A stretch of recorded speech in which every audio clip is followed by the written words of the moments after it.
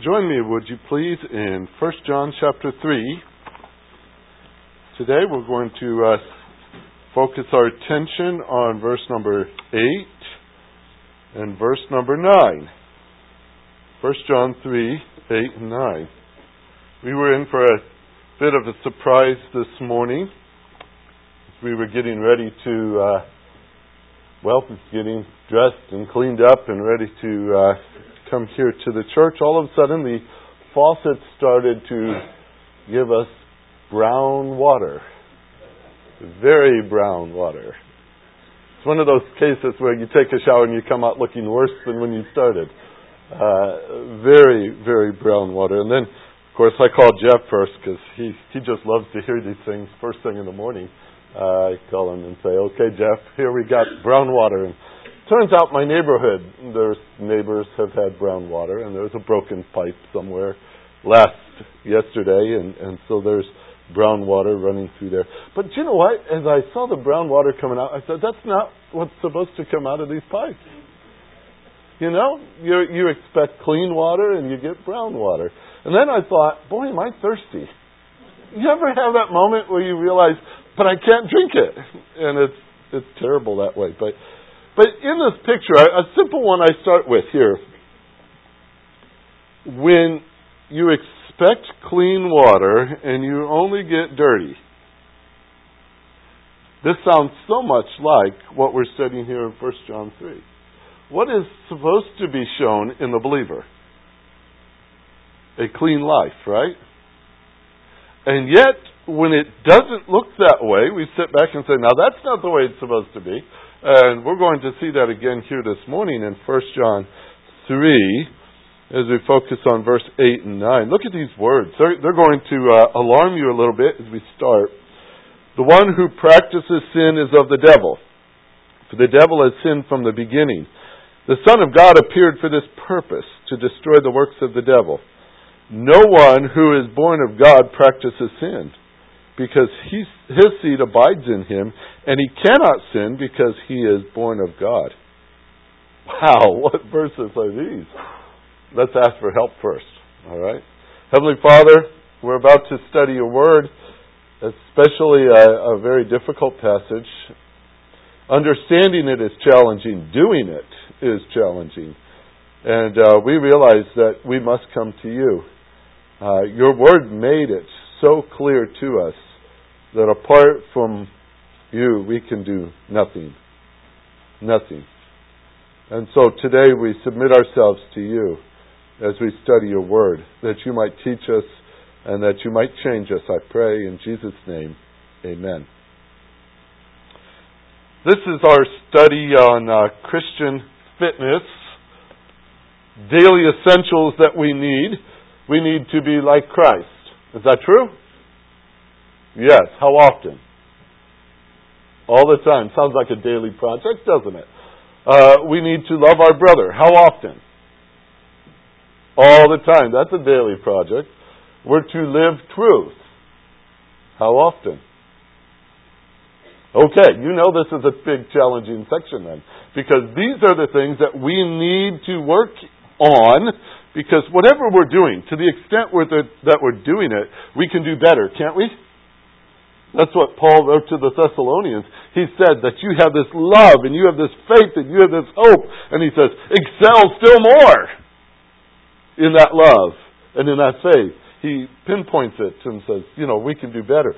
And so this is our exercise program. This is our challenge. This is the information we need so that we can get doing that we're called to do. Step outside of the church building and live like Christ and love our brother and live the truth.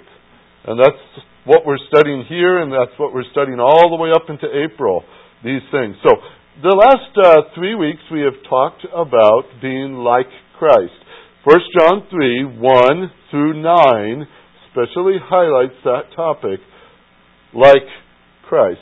Now, the first dose I gave you of that, verse number 1, was to lay the foundation. So we understand, how can we ever be like Christ?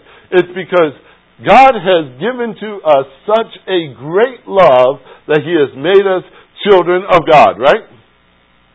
That's our foundation. That's important. We can't let that go by without realizing we are loved. We are loved. This encouragement from His Word that we live according to the ways of Christ is because the Father loves us. Just like He loves His Son. And so we have to start with that foundation. See how great a love the Father has bestowed on us, that we would be called children of God, and such we are. Maybe you need that reminder every morning. Wake up and say, God loves me. I'm His child. Isn't that a great way to start your day? Help you think the way you ought to think. I'm loved by God. I'm one of His children. Second dose I gave you the week after that spoke of our future. Our future of being like Christ. It says in verse number 2, Beloved, now we are children of God. He keeps emphasizing that. You see it? Now we are children of God, and it has not yet appeared what we will be. We know that when He appears, we will be like Him, because we will see Him just as He is. We will be like Him. That's our future. As mentioned already here this morning, we're conscious of this fact. Johnny is with Him. Johnny is like Him. Think of that through. Isn't that just incredible? The project's done. Complete. He stands in the presence of the Lord, just like this verse says. I'm so encouraged by it. That's your future too in Christ Jesus. Isn't that true? You're going to stand before Him. You shall be like Him. Do you know that's real? Are you confident of that very fact? What we need is that reminder, don't we? When you go throughout your day, remember who you're going to be like. Who you're being shaped into the image of day after day after day.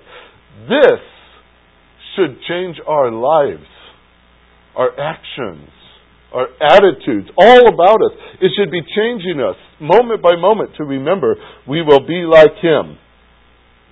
That's part of our study here. That was dose number 2. Now, between these 2 points, we would say as we are loved by God, and we're made children of God, and we have a future when we shall be like Christ, is this life we're living. We're right here in the middle of all that, and that's why last week we needed a focus. Our focus in verse number 3 all the way through verse number 7. Everyone who has this hope fixed on Him purifies himself just as He is pure. Everyone who practices sin also practices lawlessness, and sin is lawlessness. You know that He appeared in order to take away sins, and in Him there is no sin. No one who abides in Him sins. Did you hear that again? No one who abides in Him sins. What are we called to do? Abide in Him. Our struggle has a solution. Abide in Him. That's what we saw. That's our focus all the way through here. He who has his hope fixed on Him, there's our focus, purifies himself. Same thing again. No one who abides in Him sins. Those are very important verses for us. We talked a lot about that last week. But the facts we gleaned from it, I'd just like to sum up real simple. Jesus came to take away sin. True? Yes. The word we saw last week, the Greek word, airo, as He came, He picked it up, He carried it off. What's left behind? Nothing. That's the picture. Jesus came to take away sin. He dealt with our sins. He carried them off. We know as well from what we studied, Jesus Christ is sinless. True? He is sinless. In Him is no sin. Verse number 5 emphasizes that. John says in verse 3, He is pure. John says in verse 7, He is righteous. This is our Lord. So here's the focus.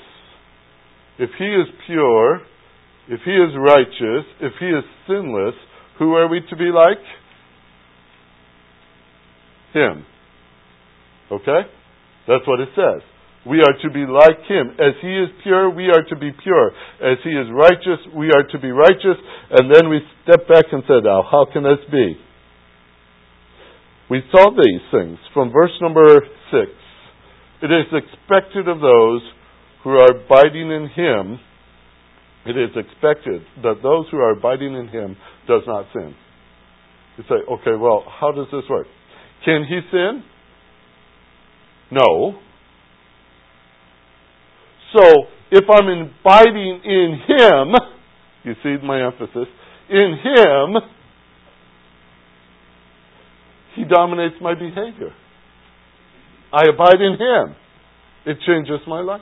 He does not sin. Saying, okay. Do we know the difference He makes? I hope so. That's the difference He makes.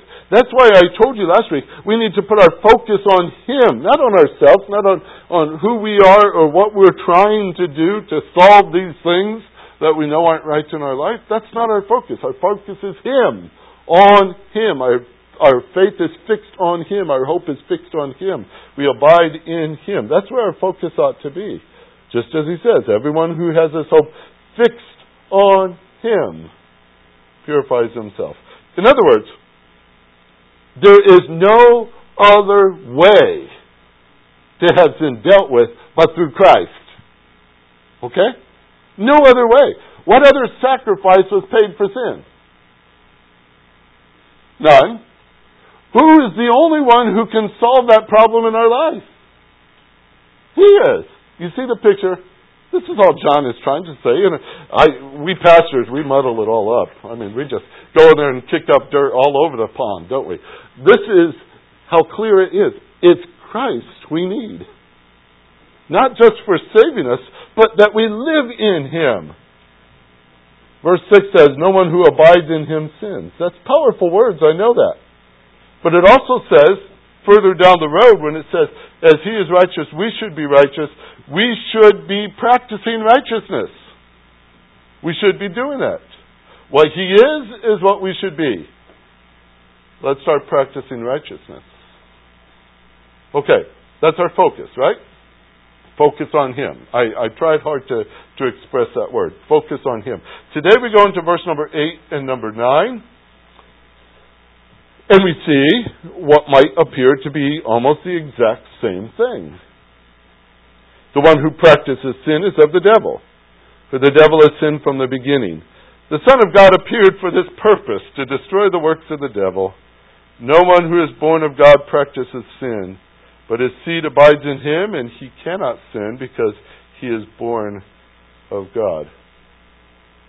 Now, I'm mindful of this, and mostly I'm an observer, so it's not that I have experience in all these things or that I have some sort of technical professionalism or training in this, but I have noticed that on occasion where there's a particular medical problem that is persistent and it doesn't respond to medication, the options come out that either they increase the prescription or they change it altogether. Sometimes I've seen those things happen. Now, if sin is our problem, I explained last week that focus on Christ is the remedy. All right? Christ is the only solution for it. A constant abiding in Him is what we're called to do. Now, today, a week later, are we still struggling? And some people would say, well, Pastor, what you said last week, I tried. It took me 2 days. I tried so hard. Maybe 20 minutes, I gave it my best shot. And it didn't work. So, what do you think this pastor is going to do? Change the prescription? No. I'm going to increase it. You know why? Because last week was focus. Guess what this week is? Focus. I'm giving you a double dose. All right? Focus. As we need to hear it, we need to intensify the whole concept. Focus, folks. Focus. Look at Christ. I know sometimes that we think, well, maybe that's not going to work. The application isn't quite sticking the way it should. We come away wrestling. Maybe we fell to that thing. nobody wants to talk about. Maybe we're discouraged. Maybe we're disappointed.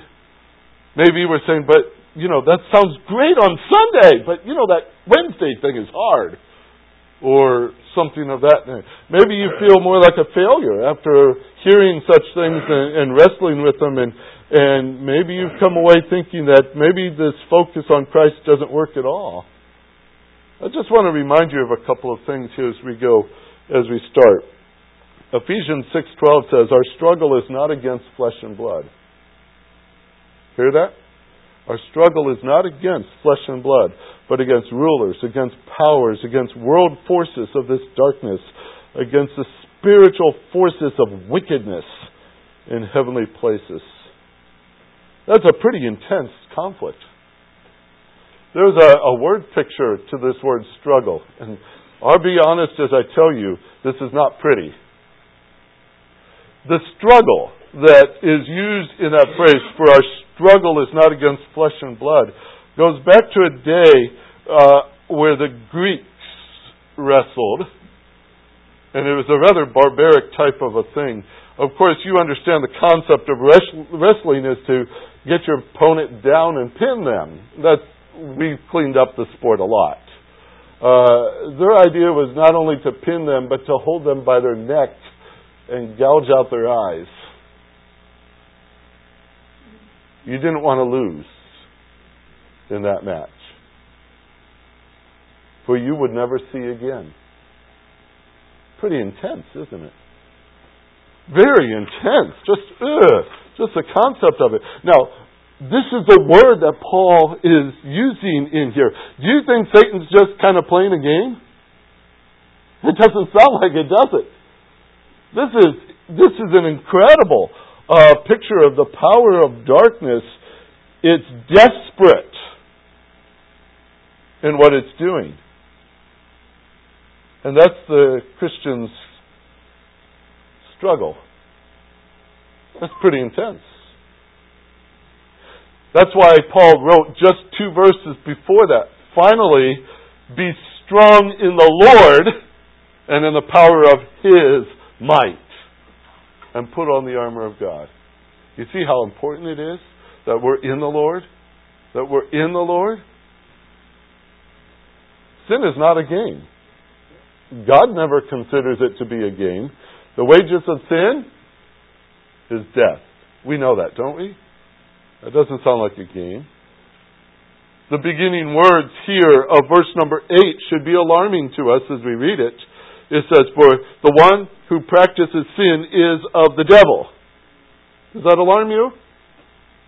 Does it stop you right while you're reading it and say, ooh, that's pretty heavy stuff. Sin is an ugly thing. The one who practices sin is of the devil. The one who is doing the sin is existing from the devil. That's the way the Greek would read. That reflects your origin. Very unpleasant concept. Is existing from the devil. The devil is called the father of lies.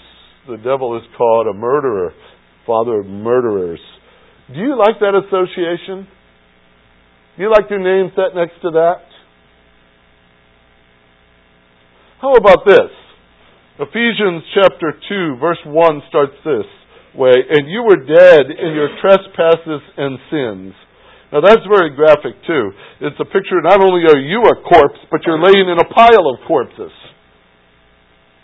Dead in trespasses and sins, alongside other dead bodies. I know it's not very pleasant there either. But if we can ever get a full picture of what it is, what this sin is, and why it's so hideous,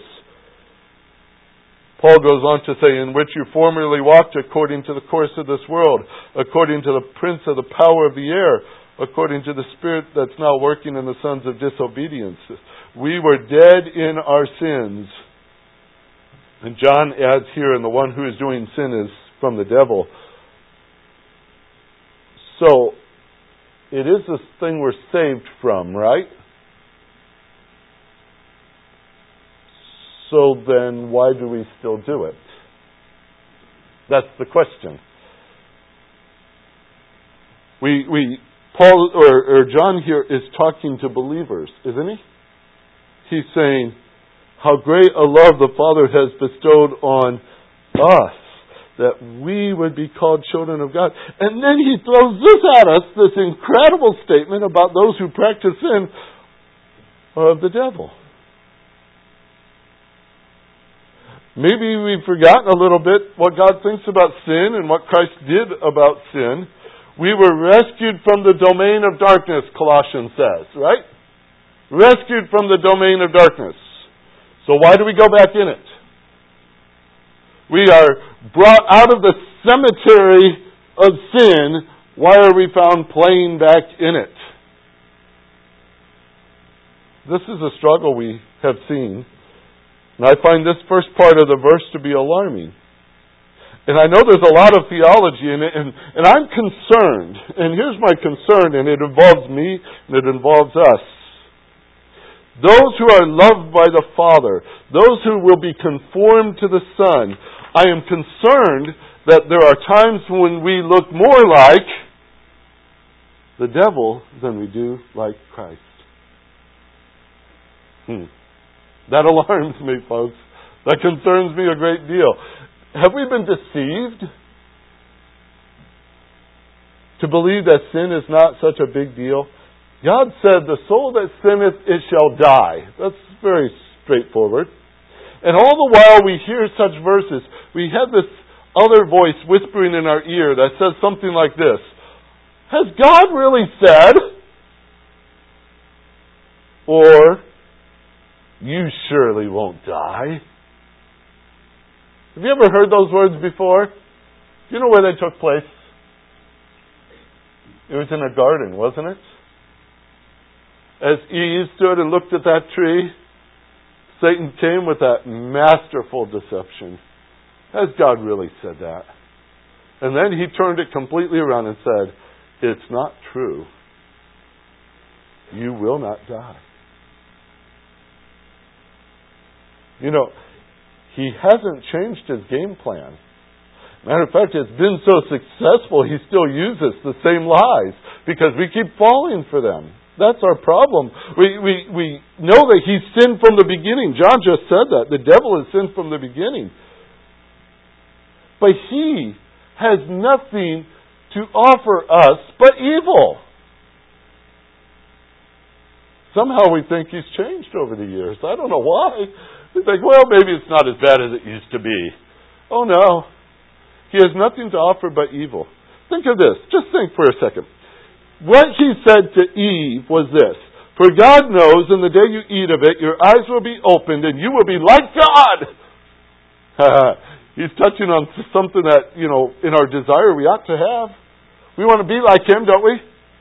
So he says, I got a solution for you. In the day you eat of it. That's disobedience. Eyes will be open. You will be like God, knowing good and evil. What did Eve know? She knew good. What did Satan really offer her? Only evil. Boy, was that deceptive. Oh, was that deceptive. That's why I find these words so alarming, because we still have hearts that are easily deceived. We have an enemy to our desire to be like Christ. That's what he points out first in our phrases today. We have an enemy in our desire to be like Christ. Don't let that struggle surprise you. He doesn't intend to tease you. Peter says he is like a lion. Remember?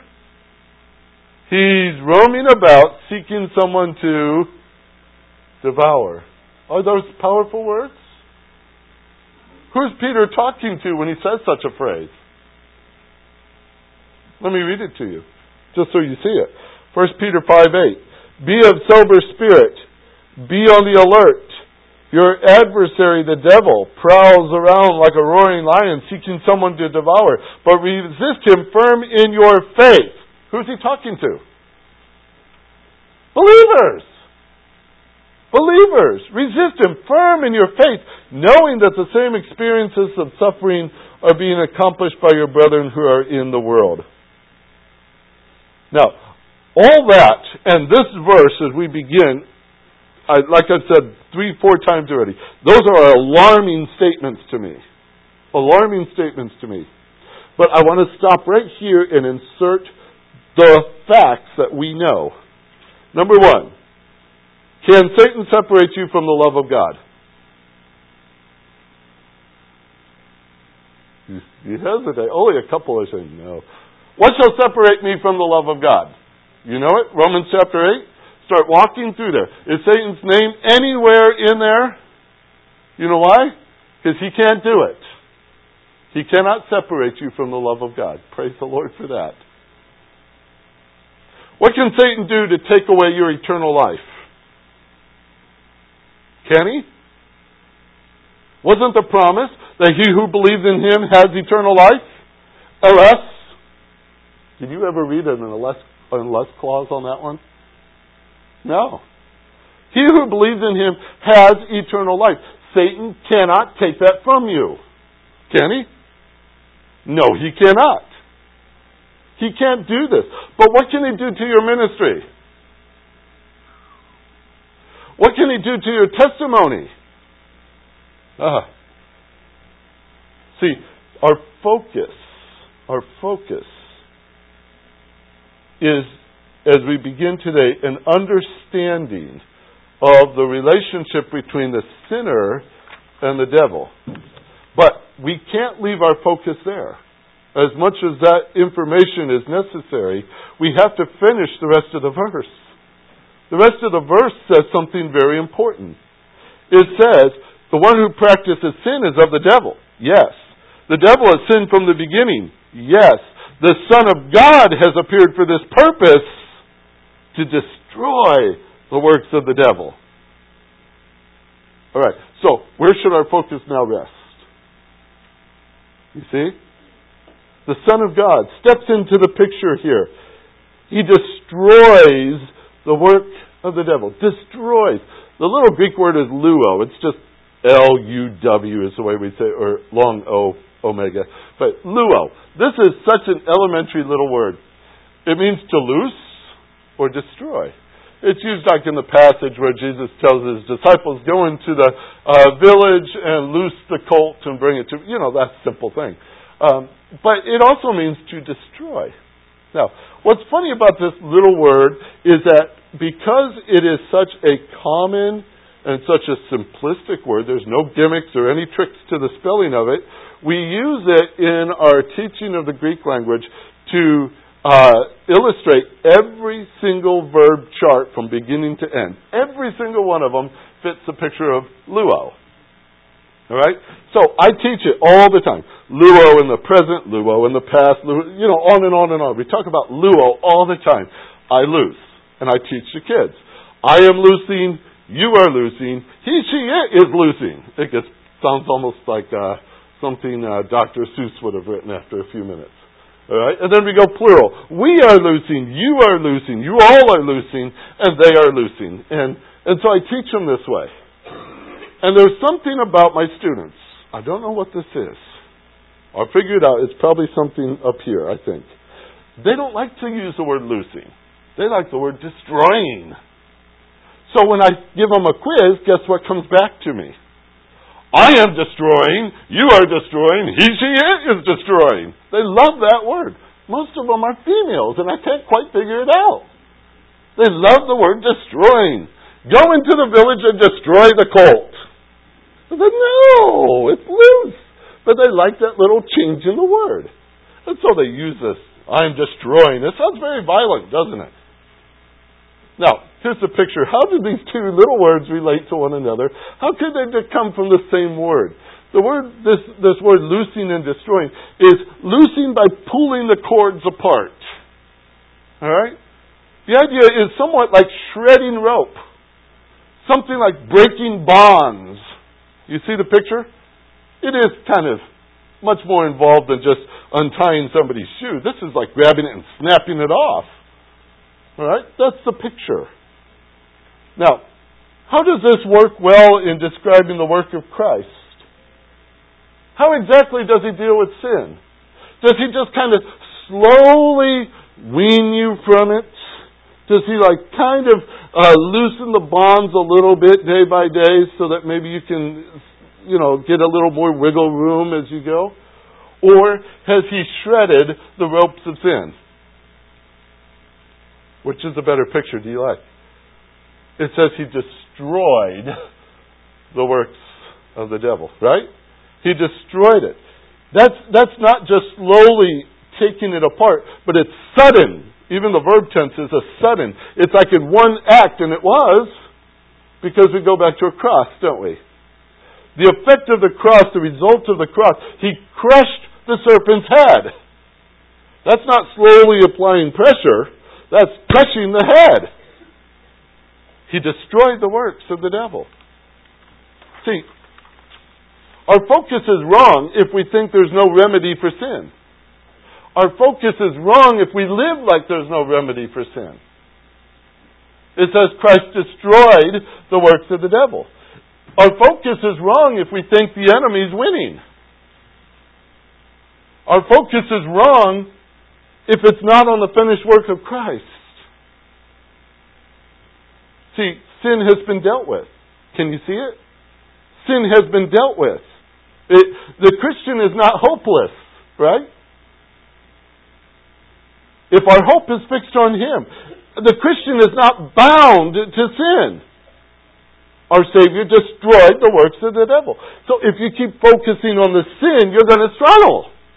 If you focus on Him, you find that victory.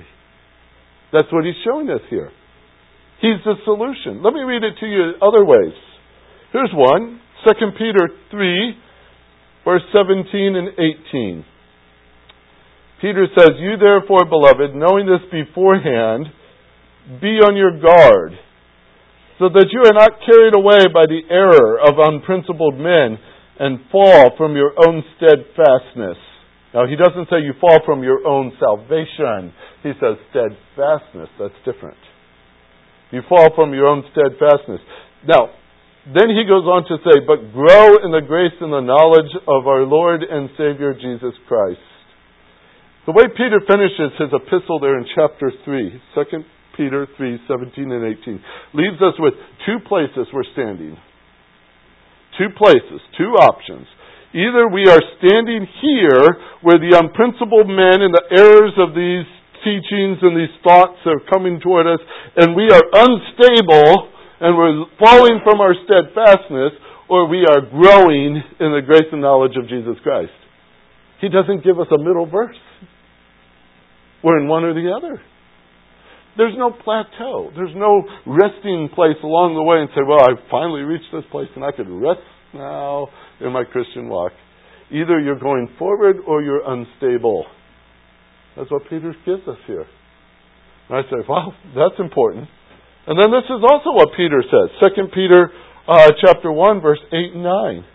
He's talking about a section here of growing in our knowledge and growing in our faith and growing in our love. And he's talking about a whole series of Christian virtues, people would call it, that ought to be seen in us. All right? The whole chapter starts that way, 2 Peter 1. And then he comes to this point where he says, now if these qualities are yours and are increasing, and they're all wonderful qualities, he says, they render you neither useless nor unfruitful in the true knowledge of our Lord Jesus Christ. It's like, good. Then they should be growing. That's what we should be seeing. But he then says this, for he who lacks these qualities is blind.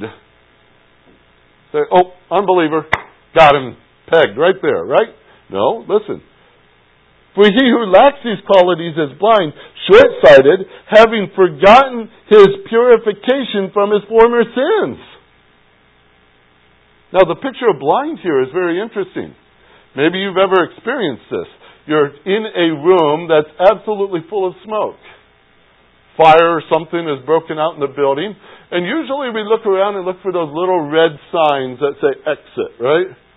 But the smoke is pretty thick and we get disoriented because of the smoke and because of the urgency. I've got to breathe. and all these things come into play, and we lose our focus. And they say so many times that those who are trapped in rooms like this because of panic, they injure themselves by going into things. They can't see them, number one, but desperation. They just run into things that they don't need to run into. They're hurting themselves in the process. This is the same concept of this word, that we become blinded by that sin around us. We're short-sighted, where eyes are just screaming because of the effects of smoke in it. They're stinging. We can't breathe. And guess what we've forgotten? We've been set free from all this. We forget that. What do you think Satan wants us to forget? That you've been set free from all this. And this is the problem of those who are not growing in Christ and focused on Him. They become blind and short-sighted and they forget, he says. So his advice to them is simple. Therefore, brethren, be all the more diligent to make certain about His calling and choosing you. For as long as you practice these things, you will never stumble.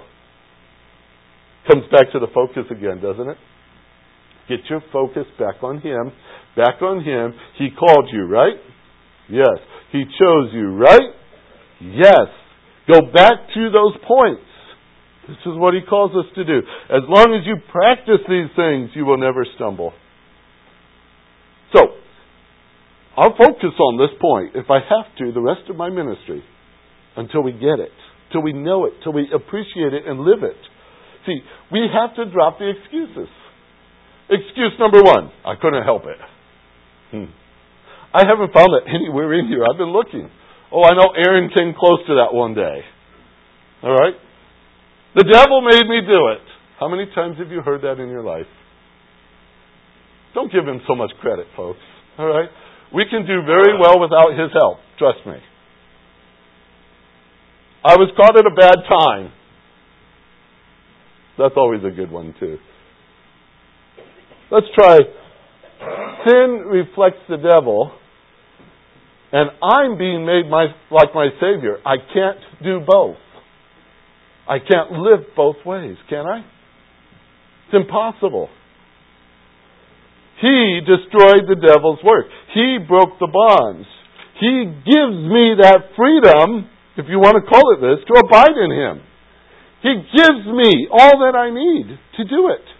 That's what the words are saying. This is the fact that we have before us here. And this is what I'm going to call a defense system. Right? Have you ever heard of the Iron Dome? Some of you say, what's the Iron Dome? The Iron Dome actually is a mobile, all-weather air defense system, and it's in Israel. It is a system designed to intercept and destroy short-range rockets and artillery shells fired from a distance of up to 43 miles away. They set up the system so that it records the incoming flight of missiles and it intercepts them with another kind of missile of sorts and explodes them before it comes down on populated places. They started this thing. They call it the Iron Dome. All right? They started this thing back in March of 2012. They started using it. They have figured 90% success rate. Say 90%. That's not bad, is it? Considering the fact that there are days when over 400 missiles are fired into their country. We can't even fathom that, can we? We would say, well, if somebody fired one missile into our country, that'd be everything to us, wouldn't it? That'd be alarming. Could you imagine 400 a day being lobbed into your country? It could stop 90% of those. Now, does that make you feel pretty strong about that defense system? I mean, that's great. Think of all the lives they save. 90%? Let me put it in another picture for you. Say that you're the quality control person, only one, for the testing of bulletproof vests. All right. Would you like the job? Especially if they say, hey, we're about 90% sure it's going to work. You say, can I hire somebody to work under me? We could you know what I mean. We operate this way, folks. Honestly, we do. We operate thinking, hey, if I knock out 50% of sin opportunities, I'm doing pretty good. But what is the defense system that Christ has given to us? How many? All sin. Watch this. This is fascinating. Verse number 9. No one who is born of God practices sin, because his seed abides in him, and he cannot sin because he is born of God.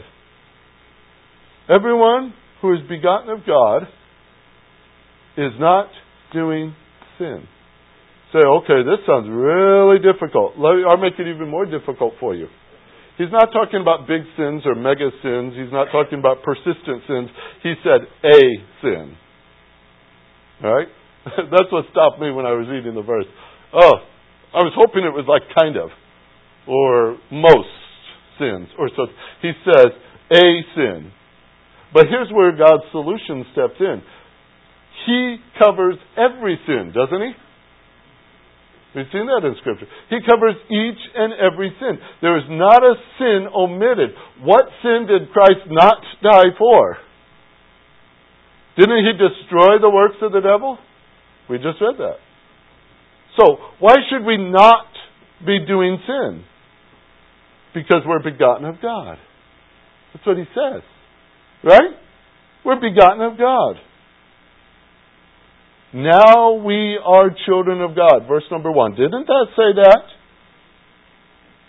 See how great the love the Father has bestowed on us, that we would be called children of God, and such we are. Verse number 2. Beloved, now we are children of God. Are you convinced? What are you right now? Child of God. Through faith in Jesus Christ. A child of God. Who are we destined to be like? Jesus Christ. And who is He? The only begotten Son of God. Starting to see something develop in front of you? This is very important. For God so loved the world that He gave His only begotten Son. What does begotten mean here? It means that He is the one who shares the character and the nature of His Father. The character and nature of His Father. Is that true of Jesus Christ? Yes. Is that true of you as a child of God? It's the same word. Begotten. We are to share the character and nature of our Father. And if we share His character and nature, can we sin? Oh, that's a different question all of a sudden, isn't it? You say, how do you work this one out? All right, let me ask this. Is there any other way for us not to sin? Is it through our own power that we can prevent sin? No. Through our own intellect. We're just trekking back. No. Can we do it through some sort of meditation and avoid sin? Some sort of medication and avoid sin? What are we going to try? How many different ways are we going to do it? That we're going to keep trying and trying and trying. And verse 9 reads so funny to us. But look at how easy it says this. And this is what I see. There is only one who does not sin, and it's the one who is born of God. In other words, if you're not born of God, you cannot do a single thing about your sin. But if you are born of God, you have the solution, right? The one who is born of God does not sin. That's the only person who can qualify for this, is the one who's born of God. And why would we not be doing sin? Because he says, because his seed is abiding in him. Say, well, okay, what's that mean exactly? There are many options out there, and I've read all of them when I was putting together these thoughts about what his seed is. His seed is abiding in him. And I'm not going to go through all the details of that, but I will give a suggestion that I think is valid, and I want you to look at it this way, just for a few thoughts. His seed is speaking of Christ. You see, the options that come along, people say, well, it's a divine influence in you. Some people say, no, it's the Word of God in you. But when it comes down to it all, who is the Word of God? It's Christ. And who is the one who divinely influences us and lives within us? It's Christ. So here's what I find something fascinating in all this. In the earlier part, we're told to abide in Him. And then this last part, He says, because He abides in you. And in case you're not convinced of that, I'm going to start reading to you a handful of verses. Listen carefully. All right?